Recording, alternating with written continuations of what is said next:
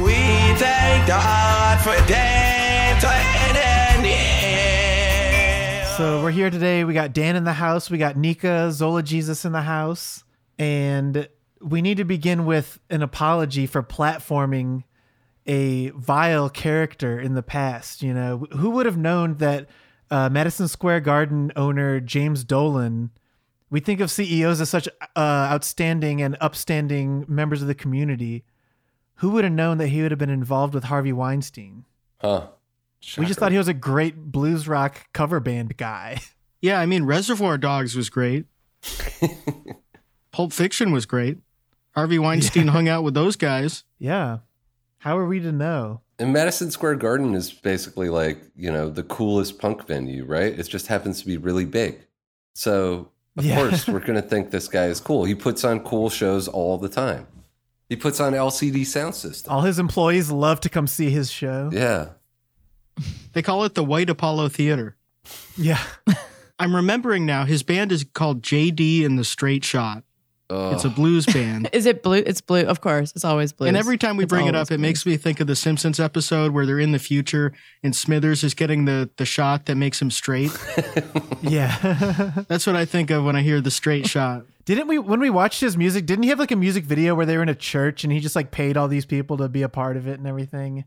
It's very self-serious. That's just like he's one of those exactly. those That's those just like perfectly dumb boomers. He's got his eyes are actually too sad for blues music. It's true.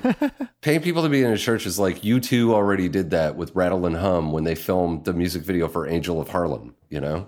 People hated that. People got so mad at them when they did that shit. When they were like, we're kind of the musical Martin Luther King. Like, Martin Luther King was basically Irish. We're going to take him.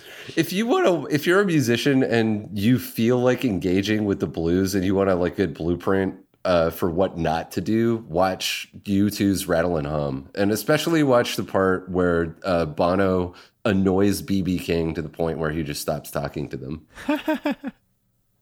Yeah, it's a shame how far they fell from the Joshua Tree. Yeah, the blues guys that were alive in 1989 were not the best blues guys.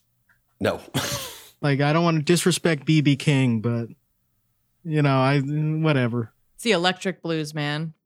That's why they hated on Bob Dylan for it. I would rather talk to Howlin' Wolf. Yeah. Like a lot of those guys they were just dead by then. Muddy Waters was dead. Sonny Boy Williamson, all the Chicago guys. I think... You're saying you're more of a traditional bluesman. I kind of like all of it, honestly. Like up to the electric blues. Like Stevie Ray Vaughan will make me throw up. That's not blues. I mean, maybe James Dolan thinks so, but yeah, the electric flag, I think, is where James Dolan definitely. He hasn't heard anything before Stevie Ray Vaughan, I'm sure. And he learned about blues going to like B.B. King's restaurant in Times Square. You do kind of have to appreciate the blues with the knowledge that it sucks. Like, it's not good. That's the whole point, man. It's horrible. It's all the same chord progression. It's terrible. The worse, the better. The more deranged, the better. Yeah. Why do these guys all start blues bands? Why does every billionaire executive need to default to blues? Like, why are none of them starting funk bands or post-punk bands or, you know? Yeah, I mean, that's James a good point. Dolan's old enough.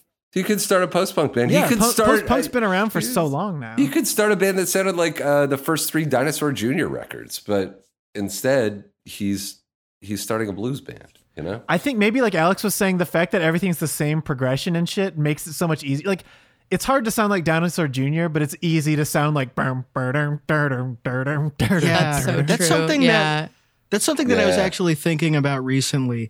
Like, the way I make music, it's so idiosyncratic and it's complex in a way that I could really only do in a DAW, just programming shit on MIDI and playing it on piano. And if I tried to get a band to play it, it would just be such an uphill battle. Because you're like teaching people how to play these like needlessly complex parts, and like it's sort of like a narcissistic vision of control where you have to bend people to your will, and then you start to like doubt your own artistic vision because there's so much like negative pressure coming from other people having to learn it. And it kind of makes sense why people, when they're in a band where people just don't give a shit really, why they would just be like, let's play 12-bar blues for 40 minutes. Because you don't have to teach anyone really shit. just for It's just for dudes who want to rock, like exclusively. You just want to rock. You don't want to think about anything. You don't want to feel anything. You just want to rock. You want to be there. You want to be playing that 12-bar blues. You want to feel like you're on stage. You want to be on stage. It's the quickest way, I think. Yeah. Yeah. If anything, Anthony Blinken's even take a solo, a clearer example. Like James Dolan seemed to have like a wider range of covers, but it's really funny that Anthony Blinken just plays the same fucking covers again and again at the State Department thing for all these foreign dignitaries who have to fucking listen to him and his friends, you know? It's definitely all he knows. Yeah, like, I hate that. He always does Hoochie Coochie Man. He only does that one song. And the thing about the blues is you could substitute any song. You could sing like 90% of Muddy Waters' catalog over that same backing track. Yeah. And he just doesn't want to. He will not do it because that means remembering more lyrics. And he knows the lyrics to Hoochie Coochie Man. He's done it a million times before. I mean, I think about, like, imagine being the Minister of the Interior for a political group that recently won a revolutionary struggle, and you fly to Washington, D.C. And they're like, welcome. I think conversely, though, like, who's this guy? Like, who's the longest serving like dignitary who's just heard it so many fucking times? Like, I don't know, like the representative Sergei Lavrov, maybe. Yeah, exactly. He's just heard this shit every year now, and it's like, come on, man. Yeah. The president of Uzbekistan. Yeah, exactly. It's like, not Hoochie Coochie Man. Not the shit again. Or someone who's like not super familiar with English having that song explained to them. Yeah, Hoochie Coochie. It's such a weird one to do. I don't get it. Coochie. Do Rolling Stone Blues. The Rolling Stones covered it on their last album. I think he should do What a Wonderful World by Louis Armstrong. That should be the song he does. Mm-hmm. That would be beautiful. And he should do the voice. Very beautiful. I think, I don't know, my only concluding thought for this is that James Dolan, you're hereby banned from the show. We did all this nice stuff for him, promoting his music and listening to his shitty blues cover band to make fun of him. And now it turns out he's been involved with Harvey Weinstein the whole time. Why did we give him a platform? You know, that's on us, I guess. I just assume that CEOs are sterling, you know? Who would have thought? We got to do better, you know? This is our vow to do better and stop platforming CEOs unless we think it's funny to do it. Also, maybe we should get rid of all arenas. Maybe all arenas are just like housing abusers, and maybe they need to be stopped. Arenas are the houses of the devil. There is something sort of evil about it.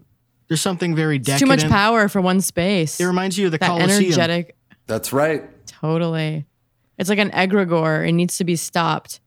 Death to the arenas. And the bad Death sounds. to the arena. They're decadent in the most boring, like, American ways too, where it's just where you can pay $28 for like a 25-ounce beer or whatever, like some weird plastic cup that's like a huge size. Yeah, it's we like don't not even have the decadent in a cool violence way. that they have in the UK. Yeah. We need to replace every arena with an amphitheater. Amphitheaters are good. Arenas are bad. And it should be good outside. things happen in amphitheaters. True. Folk No more concerts, closed domes. For instance, No more closed domes. No more closed domes. No more domes. Open the domes. We want to see the sky. We want to breathe the air. We want to listen to the folk stylings of a band like Hozier. Or what's another band I saw in an amphitheater? Weezer, for instance. Open the domes. Like, that's open the dome. Actually, the one time I ever saw Weezer, it was also in an amphitheater. They know what they're doing, you know? Exactly. If you're in an amphitheater, chances are you're about to see a great show and have a fun time and drink a reasonably priced beer.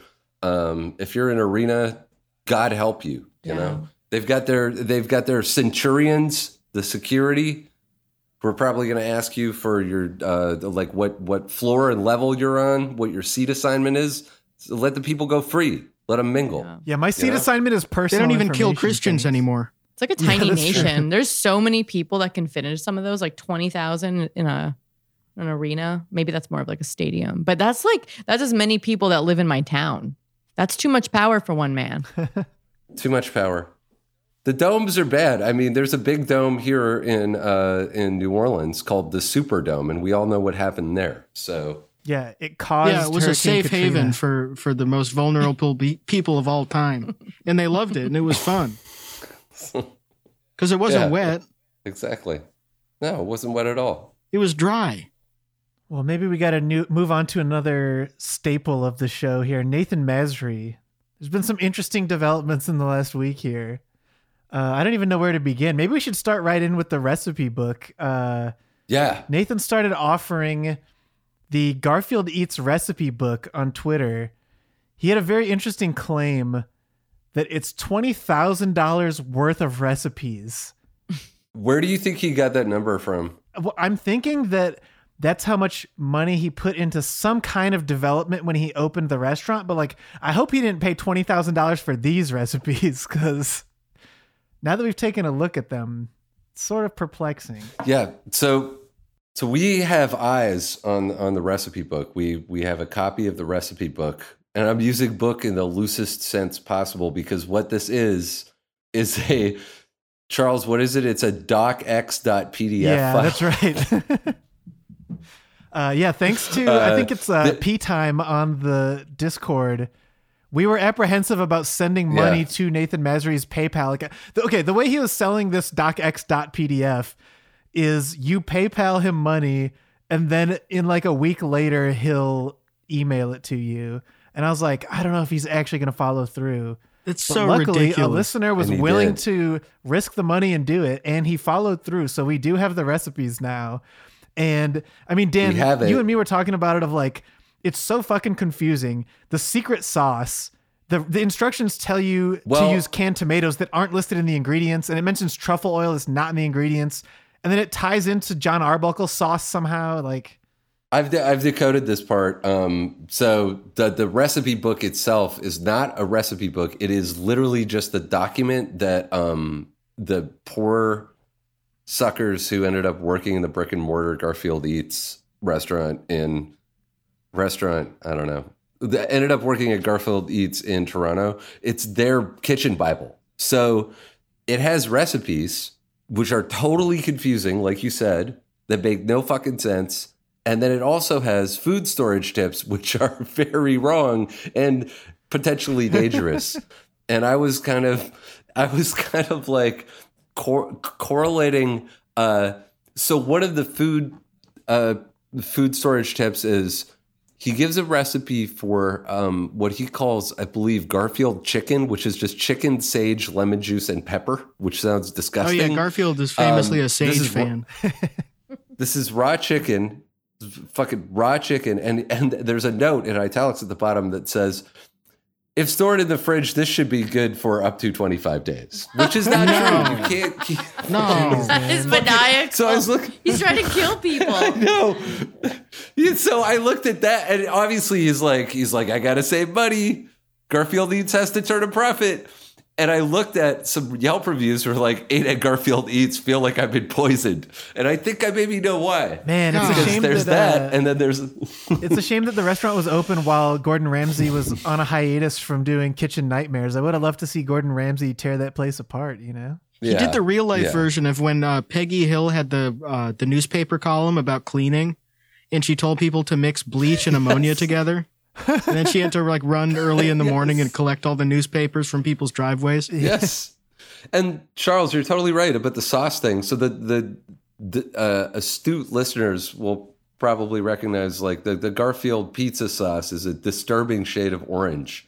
And I think the way that he gets that is by combining something he calls the secret sauce or the special sauce, which references truffles but doesn't have truffles in the ingredients.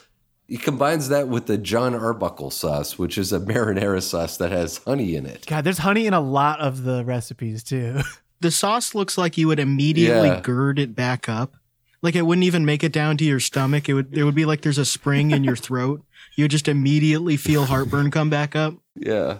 We've also decoded the Garfuccino, which... Should I save the Garfuccino for the stream? Oh no, or should I think we can explain it now, and then we can attempt to make it on the stream. But how does it get the orange color?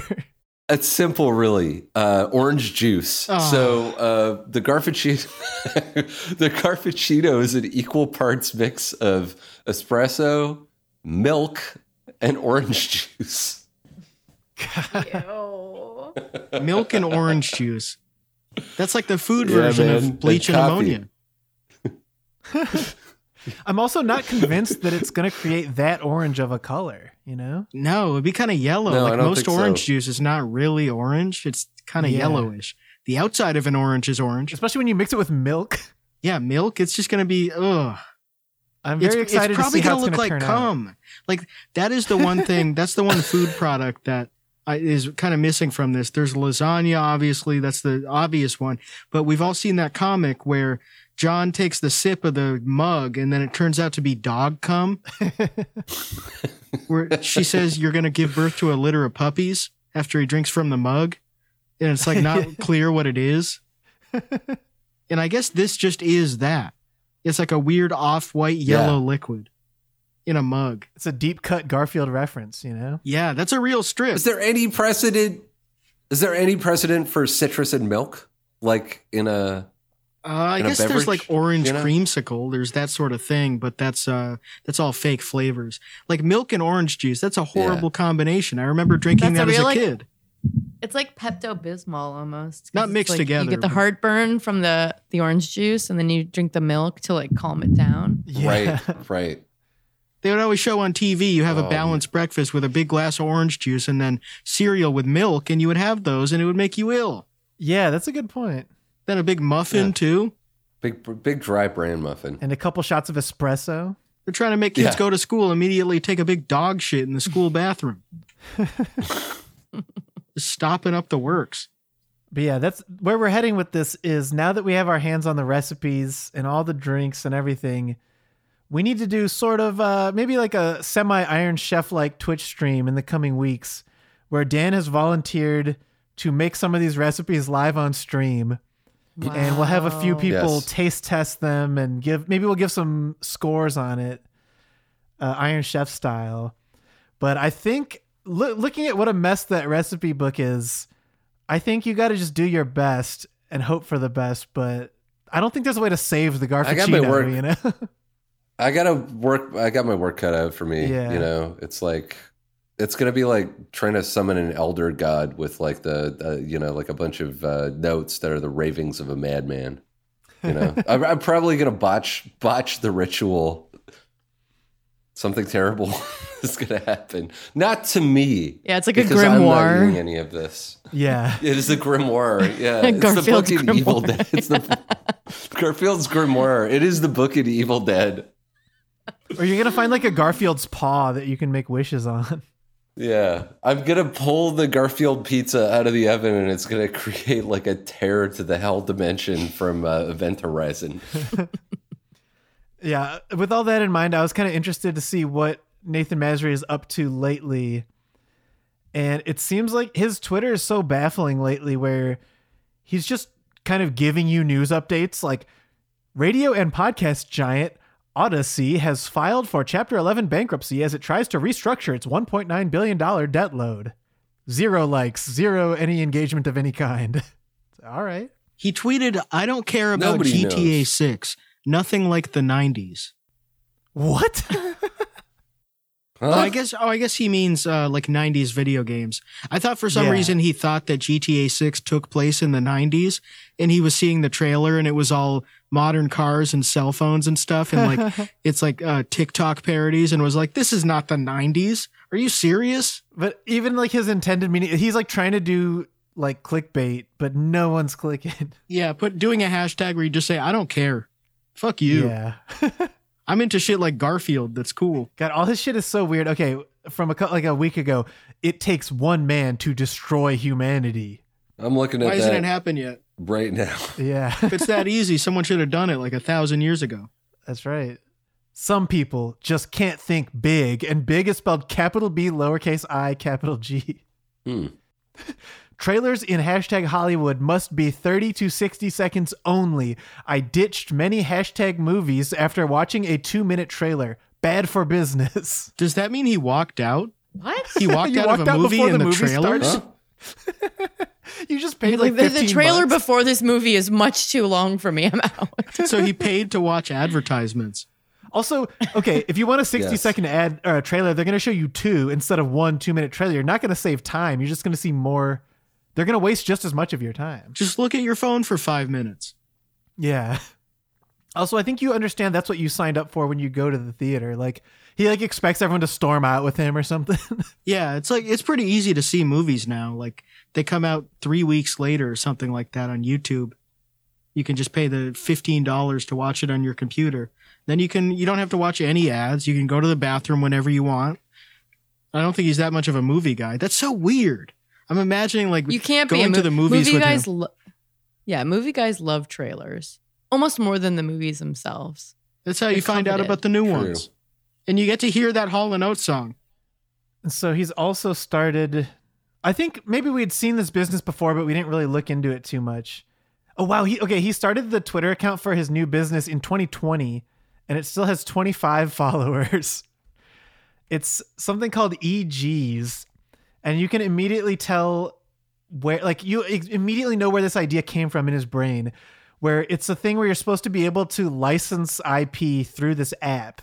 And it's clearly because the Garfield IP was taken away from him. And he's like, oh, there needs to be a way for people to get IP.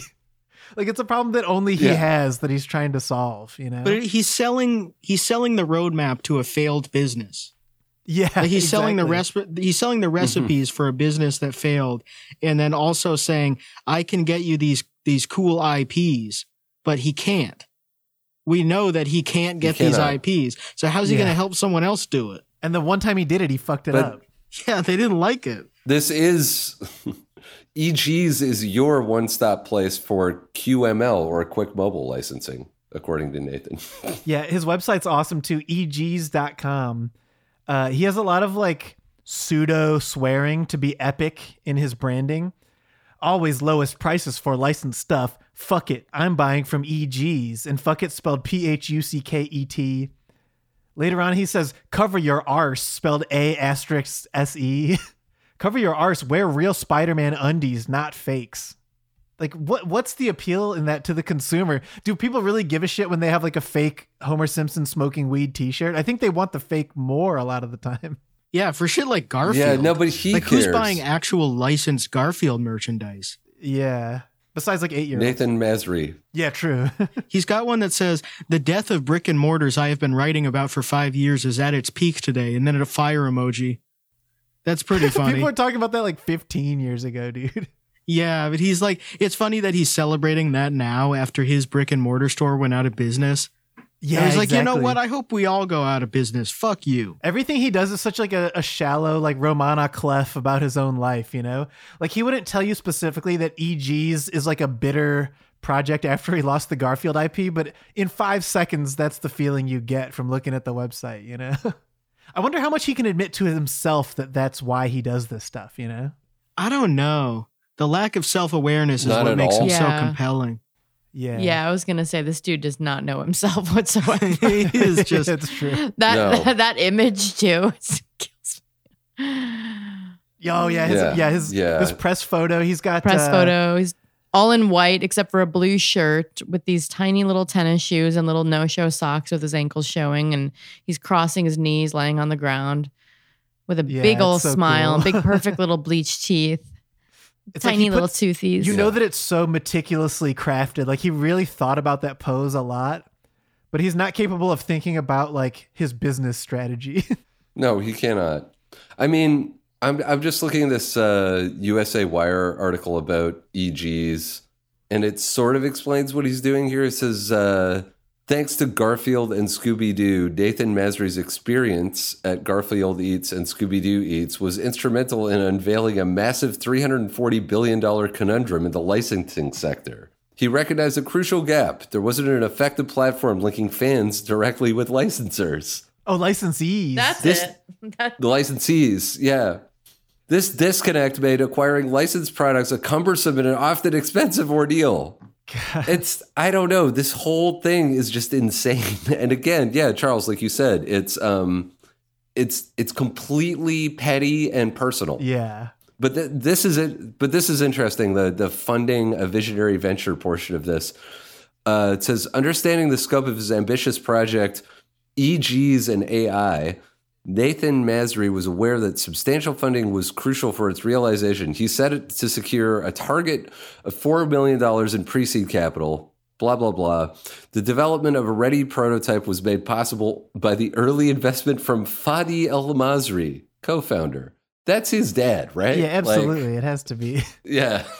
Just like with Garfield Eats, though. Like his dad obviously funded that too. And that was why it had a location in Qatar briefly.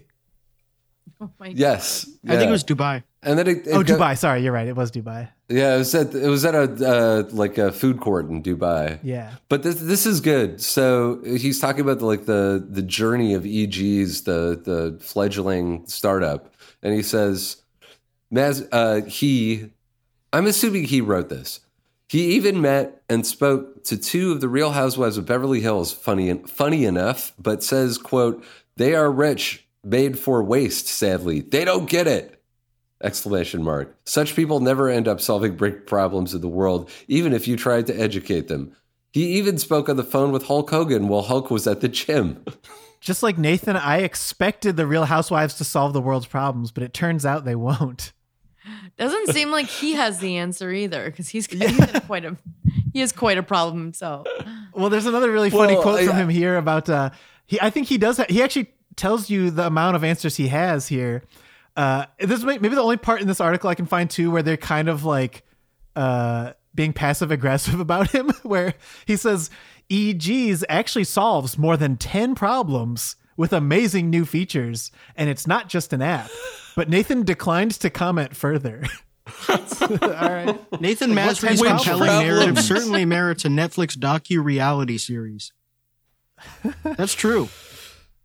It certainly merits it. I like that fake story about Hulk Hogan. He spoke on the phone with Hulk Hogan while Hulk was at the gym. However, Hogan was primarily focused on relishing his recent legal triumph. And it's about Gawker. So he called him randomly when he was on the phone, when he was at the gym, and then he started telling him about the Gawker lawsuit, which I don't think he was. Did he give a lot of interviews about that? Yeah, that was also 2012 or something? Yeah, it's been a long time. Is this guy real? Like, it seems like he's like an AI or something. Like this article's like AI for sure.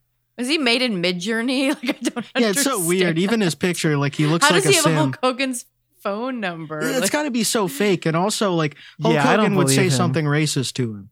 He wouldn't be friends with him. He would think he was Puerto Rican. Definitely. But yeah, Nico, we read his autobiography like a year or two ago.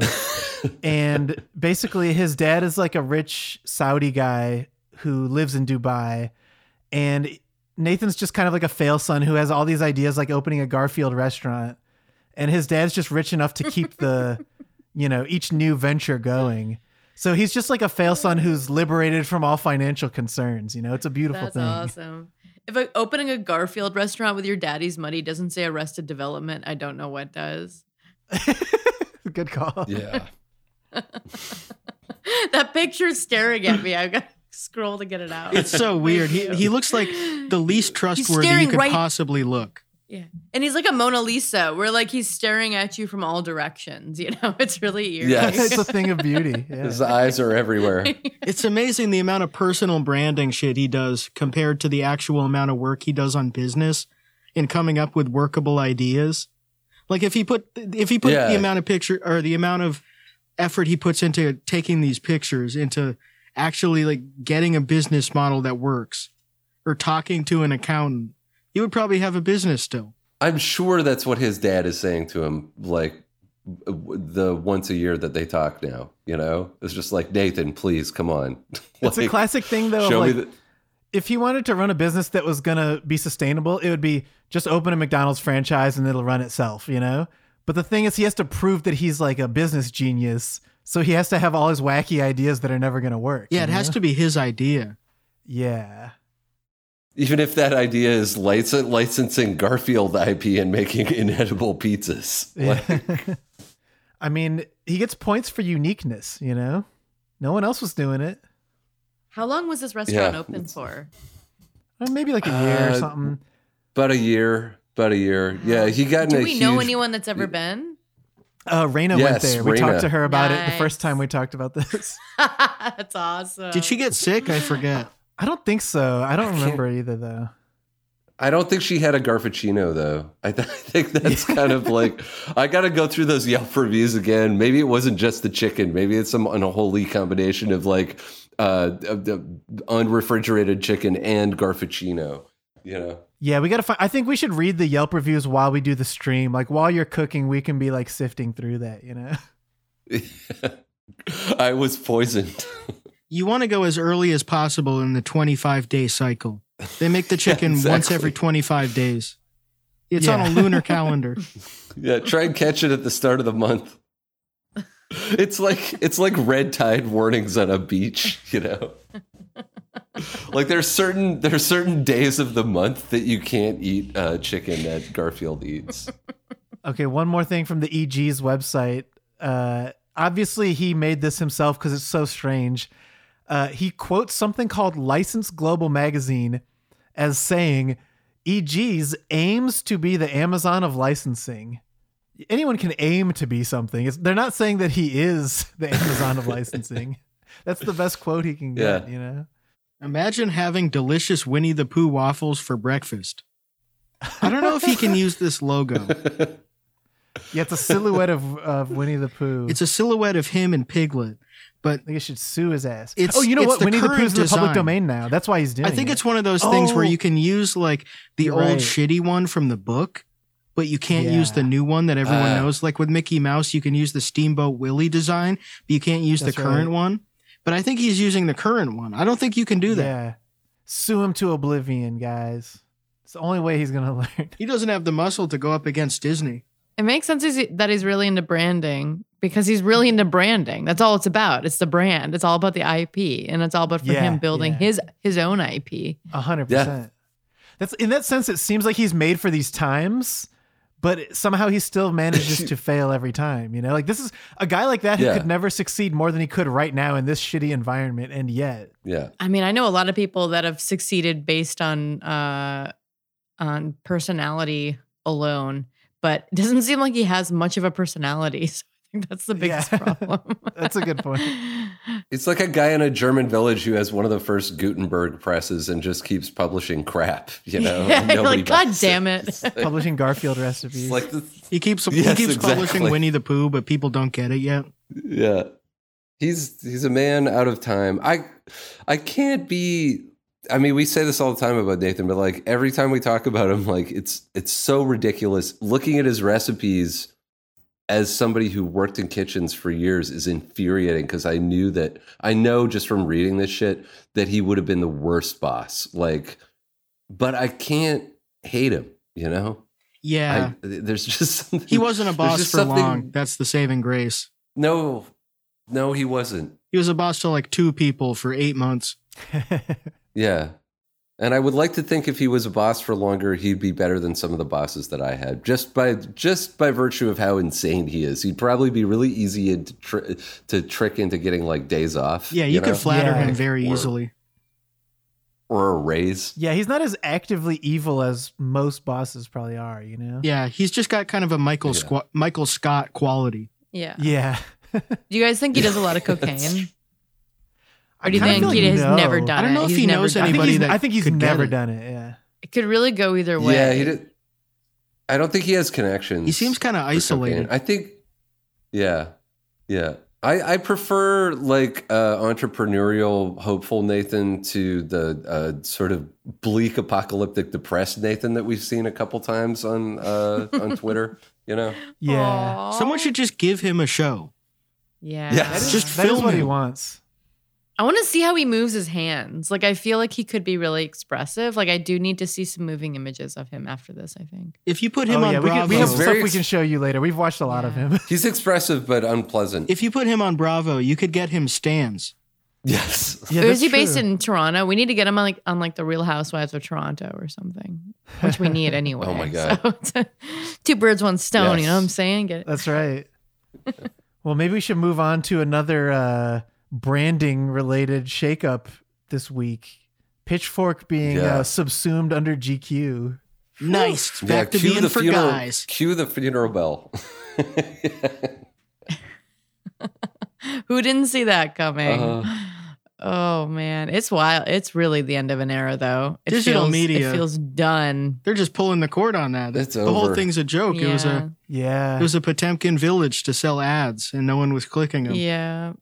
Yeah. Yeah. I mean, what we have left, I don't know, more TikTok, social media, Potemkin with ads. Like, is it ever gonna get any better than the early days of Pitchfork? Well, maybe when all the data centers burn down because it's so hot outside. But yeah, true. Exactly. Charles and I were kind of talking about this, and it occurred to me while I was, like ruminating on the death of Pitchfork, that the entire poptimism thing was just essentially that companies, like, once they got subsumed into Condé Nast, they had to sort of provide results in the form of clicks and engagement. So they essentially built like an entire ideology that rolled in like art and identity to cover for the fact that they needed to just tell people what Beyonce was doing all the time. Yeah, it's like a survival mechanism of, if Beyonce gets the most clicks, then we ideologically need to feel that this is the most compelling music in the world. She's actually the best, though. She's actually the best, right? Like, exactly. Yeah, totally. Yeah. Totally. And I'm not saying that like that pop music doesn't have like artistic merit or anything, but it's just the idea that they were like, all of the sort of countercultural, crazy, like creative energy is actually coming from the least countercultural space of all. It's wild that they sold everybody on that. Yeah. It's a shame. Absolutely. It's a real shame because, like, I don't know. I feel like we could have had this potential to have a place that supported like really weird music. And we did. Like, I remember when they had their vertical altered zones where they would cover even like more kind of out there music than they were covering on the regular website. But then it did like around like, what was that? Like 2014, this poptimism thing happened where it's like, here's why Taylor Swift is actually great. And then you're like, but, and then it was kind of like, encouraging the sellout in a way where it's like everyone thought, oh, well then, this is what's next, no matter what kind of music you make. If you make something even remotely pop, then under the guise of poptimism, you could be next, And I think we sacrificed a lot of actually interesting music. And I, myself included, like I fell into the pressure of this time where it's like I could have gone a different route and made like weirder music. But at that time, it was like all about this like, no, pop is actually a really beautiful medium, which I still believe, But I think that they took it to the extent where it's like, then it was like no matter what anyone did, if it didn't have this like poptimist lean, it wasn't really part of their thing that they were working, and so it wasn't as interesting. Yeah, they pushed that very hard. Wasn't part of the zeitgeist. And I feel like super hard. I feel like it was sort of on a delay where pop music took another 6 to 8 years to really live up to that challenge. Like, I feel like Renaissance was the Beyonce album that should have been talked about the way they talked about Lemonade. Yeah. Yes. Like they were, the same thing with Taylor Swift. Like they popped that a little bit too early, and the music they were talking about was just very bland. Yeah. There's just not much there. And then everything that came after it that took it really seriously, something like hyperpop sort of was a sort of continuation of that. I felt like, like the idea that, and some of that is like legitimately subversive and weird, but by that point everything was so flattened that it just didn't matter. Like in terms of the platform. But yeah, they just kind of built this thing to cover for a giant sellout. And I would say it doesn't even seem like they were consciously aware of that. I think it's just convenient to create a worldview that justifies the thing you have to do to get clicks. Totally. It gets you yelled at the least. That's exactly it. Yeah. Man. And you saw it everywhere, and you continue to see it, which is in everything, like in Coachella lineups, in festival programming, in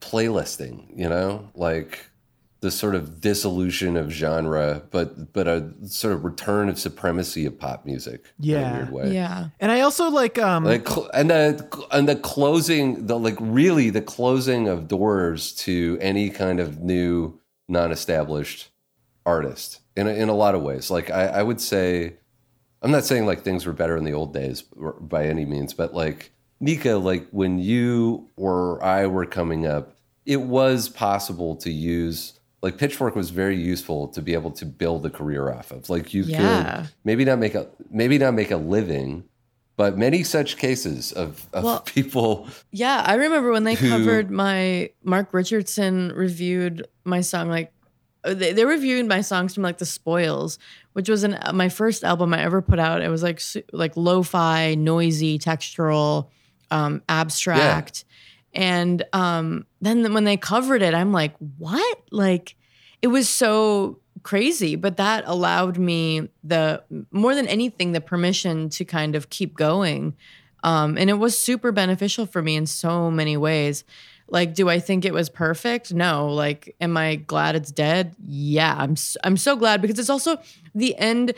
It's the end of pretending like we have any control over what's happening in the industry. And I think, like, not to go on a tangent, but like things are collapsing at such a fast pace, but all the structures are still there. And so everyone's like still trying to strategize their way around the collapse. It's like, oh no, it's always been like this. It's just like we're things are being revealed now, or like, oh no, things are still working, or everyone will kind of justify to themselves how they can still operate in the same way that they always have been the past 15 years. And now this happening, it's kind of like, okay, remember that thing that was like the crux of every decision that you made for the past 10 years? That's gone. You know what? You know why? Because it's all gone.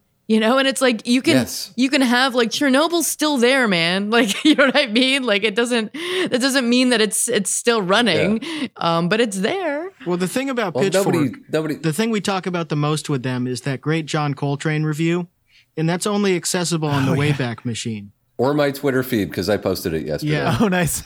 Oh, but God. That's always going to live live on the Wayback early days Machine. one. It was an early days one, I guess. Yeah.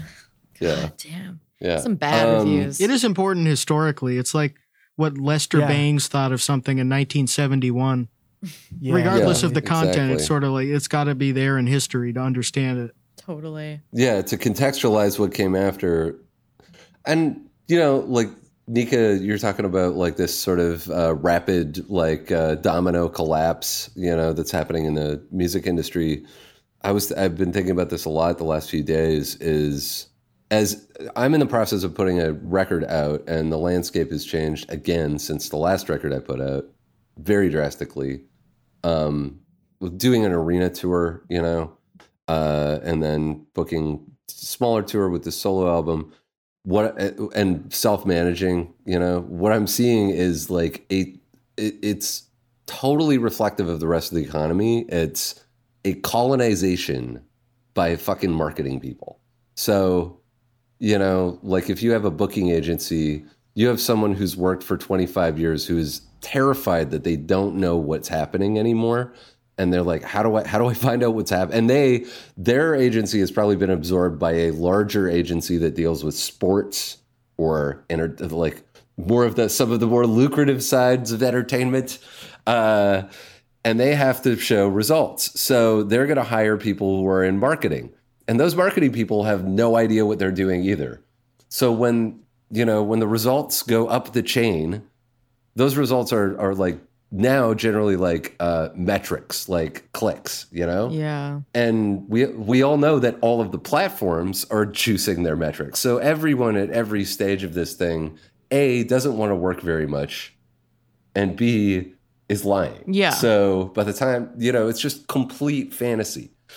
But the thing that makes me not feel totally apocalyptic about it is, talking to people at record labels and some booking agents whose job it is to still provide like the material thing that makes musicians and labels and booking agents money, which is tickets to shows and record sales. So, that is still something. I think this other giant shell around it is just going to implode. Yeah. But at the same time, we'll be back to 1999. Yeah. I mean, I certainly hope so. But then at the same time, it's like all the venues are getting bought up by Live Nation. And, I just canceled my I just fired my North American booking agent because they wouldn't book my solo piano tour in the US because they said there wasn't an interest, or they were afraid of taking a risk on a show they haven't seen before.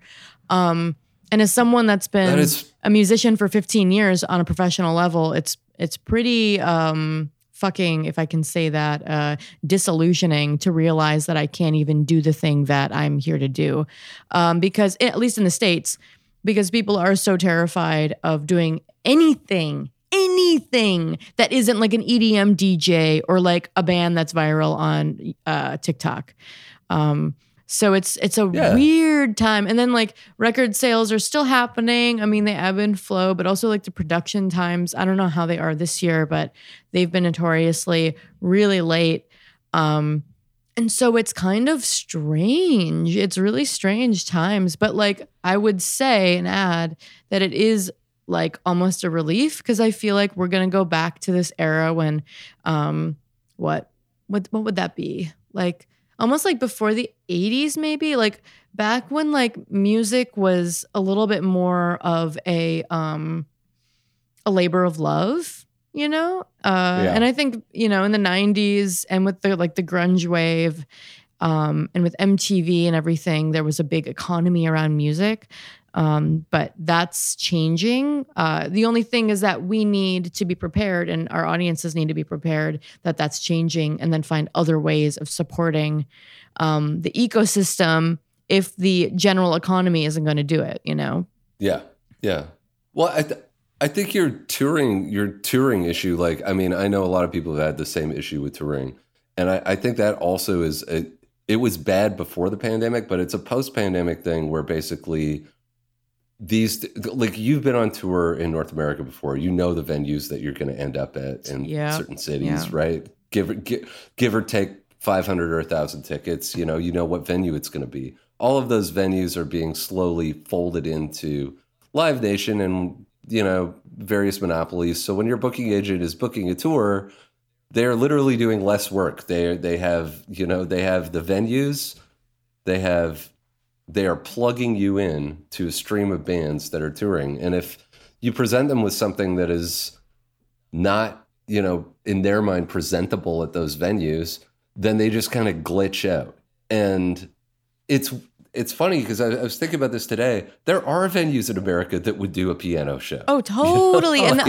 I listed a million. There are arts centers. Yeah. There's fucking cultural centers. There's festivals. Like it does. It's just that some of these people, and I guess it was people that I was working with, either are too lazy and don't want to do the work, or they're so insulated in their one micro hype genre that they can't even fathom a world outside of Bowery Ballroom or whatever, or you know what I mean? Why not both? Why not lazy and completely blinkered and insulated? But I feel like that's happening on such a wide level. People are burnt out. And I think the people that have been working the past 15 years in this, at least because that's as long as I've been going, in this kind of era, are tired. They're getting older. They're not seeing the returns that they used to. And their old ways of working aren't working. And they're too complacent to try to think outside the box.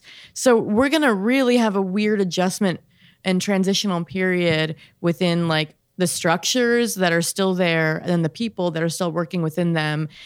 And nothing is working the way that it used to, but they're still going to keep trying until things like Pitchfork close down, where there's kind of like, oh, it's really different now. And it's like you either go find another job or you retire or you figure out how to make it work.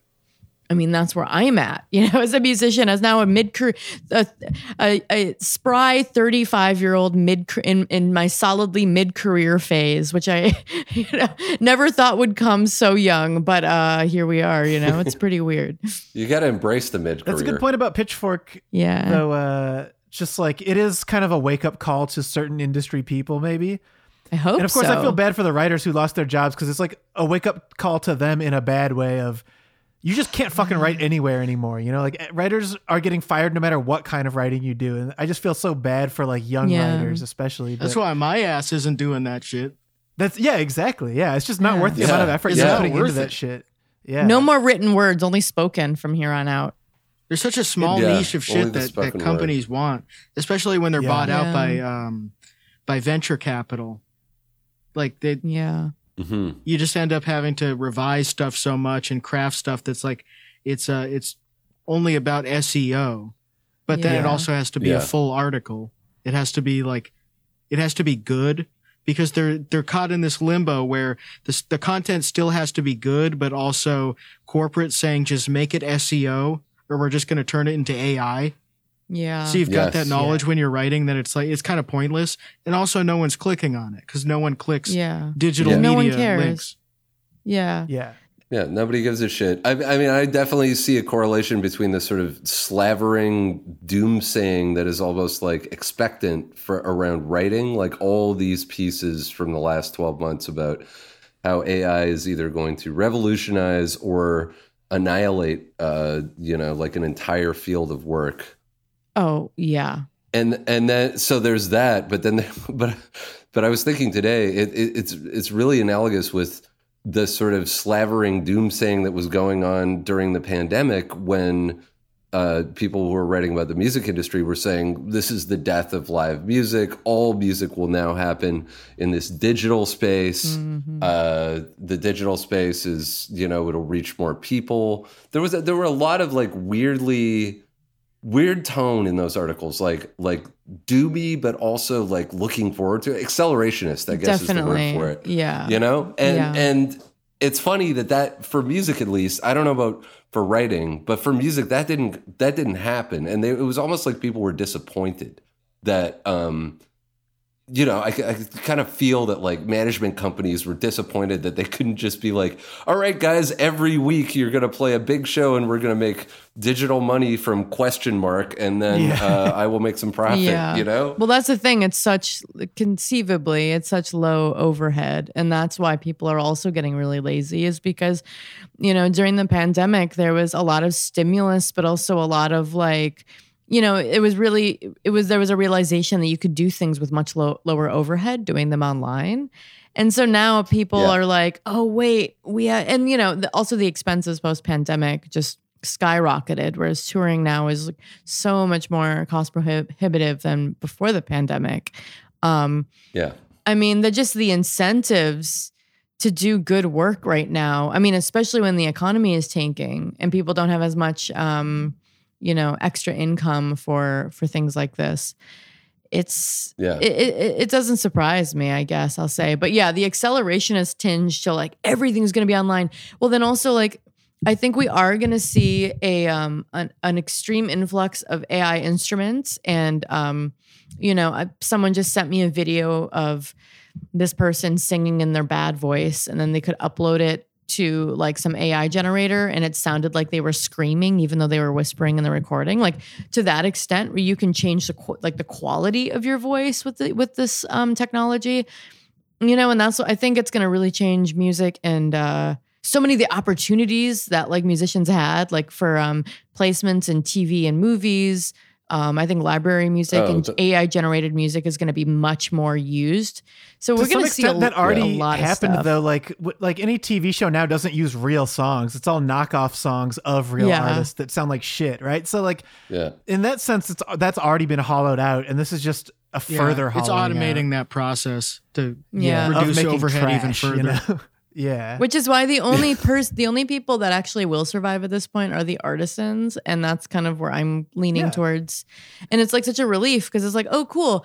I get to just focus on the craft now, because the craft is the one thing that can't be taken from me. And it's like, there's something really satisfying about realizing that there is no gaming the system. There's just the work. And it's just about doing really good work and like building a community, and also like using music as a tool for healing and for like helping people through these really uncomfortable, confusing times. Like music as a healing modality will be so much more important now that music as an entertainment modality is kind of being covered by like the computers or whatever. Yeah. And I think that's something that all four of us have talked about before, and I think we all agree on, is that that's like the thing you can be optimistic about, is knowing that you can find your niche, because like ultimately there's still real people who want to be a part of this, right? Like the community still exists out there. You just need to find your portion of that community and just create it any way you can. And luckily things like Patreon still pay well. So it's like, there's still some ways to do this stuff, you know?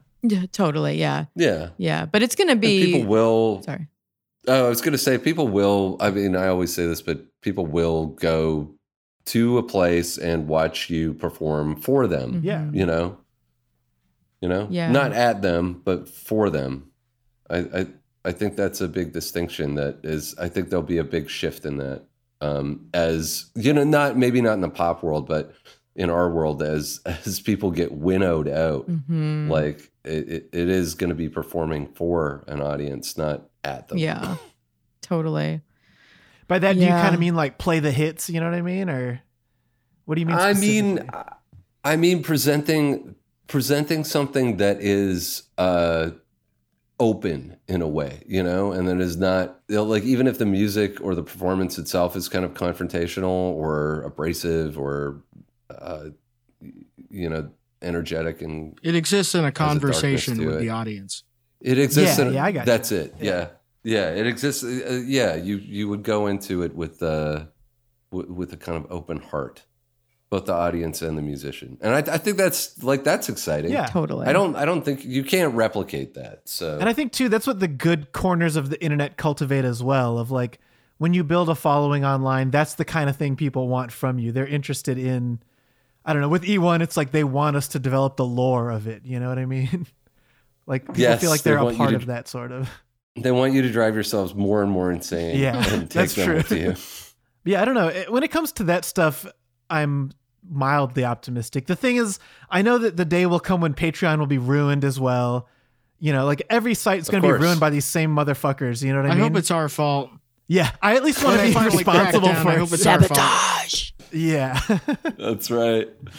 That's right. You gotta write an episode that is the wooden sandal that fucking gums up the works of Patreon, you know, and frees us all finally. And then you'll be sending cassette copies of E1 to select 1,000 people in the United States and abroad. I think Patreon instead should become a farm. And we should all just join the farm, and we should just become like a communal farm. Honestly, that'd be pretty fun. I mean, and then, you know, I like this idea. idea. Hang out with you guys every day, you know, instead of just talking on Discord. Totally. Yeah, exactly. It's like, enough of this website, enough of that's just all the Patreon, like the Patreon creators, as they call us, and the patrons themselves. Let's all join a farm. We could have a pretty big operation.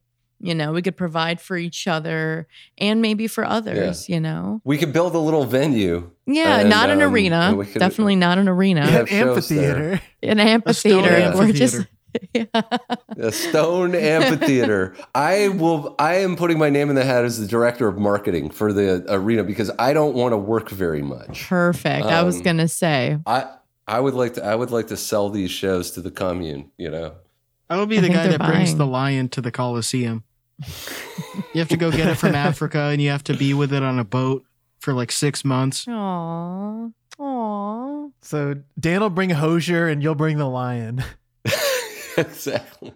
Well, yes, we found another silver lining, you know. I do think overall there's certain things that will continue to function well. It's just everything.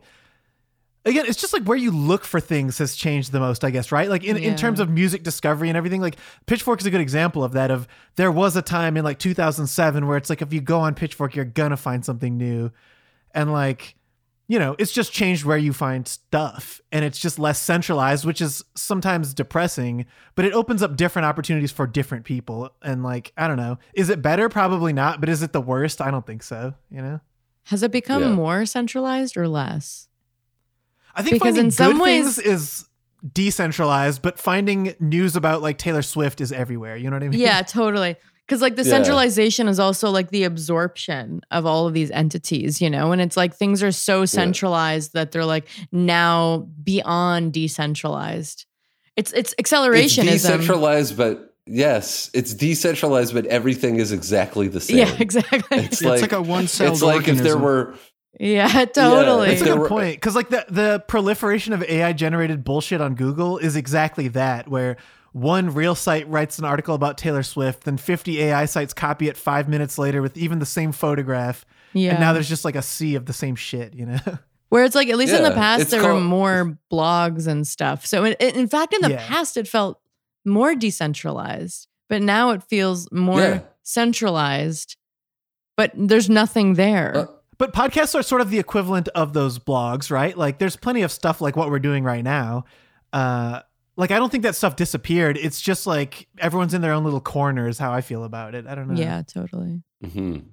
We need to talk about Taylor Swift more. That's how we build up the money for the Patreon I learned the hard way that you say one thing about Taylor Swift in a public forum and you will get lambasted for 6 years. Yeah.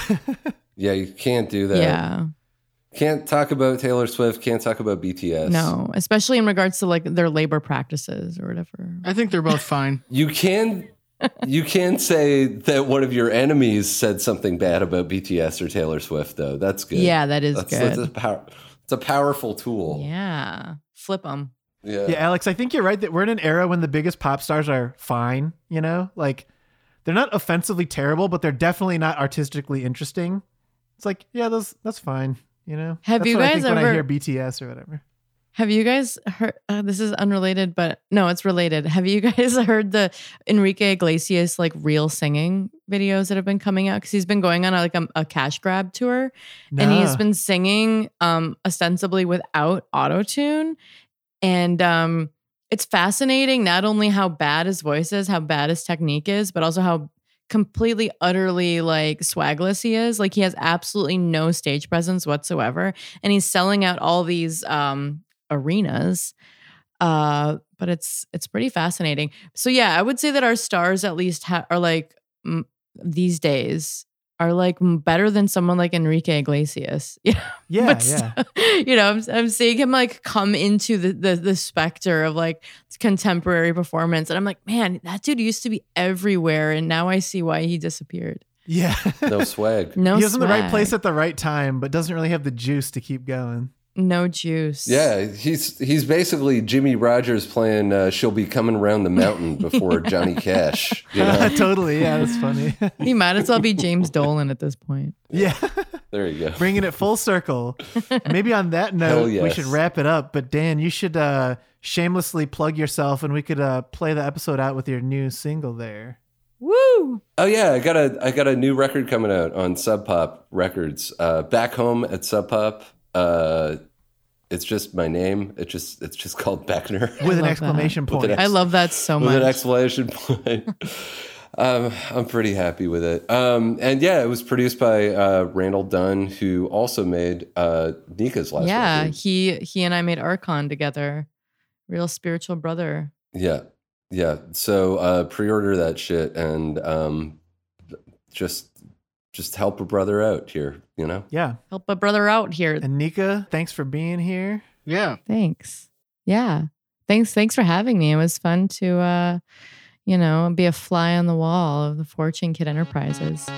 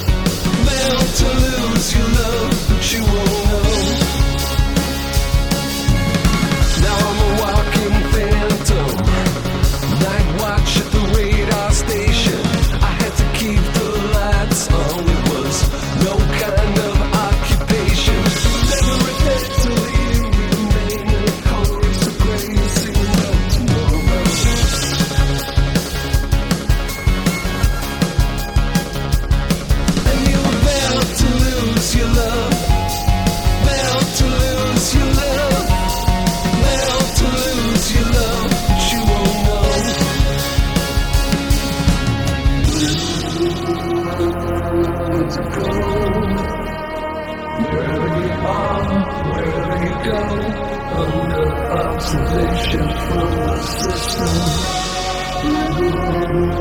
Let's go. Every day, memory fades, all the faces of the ones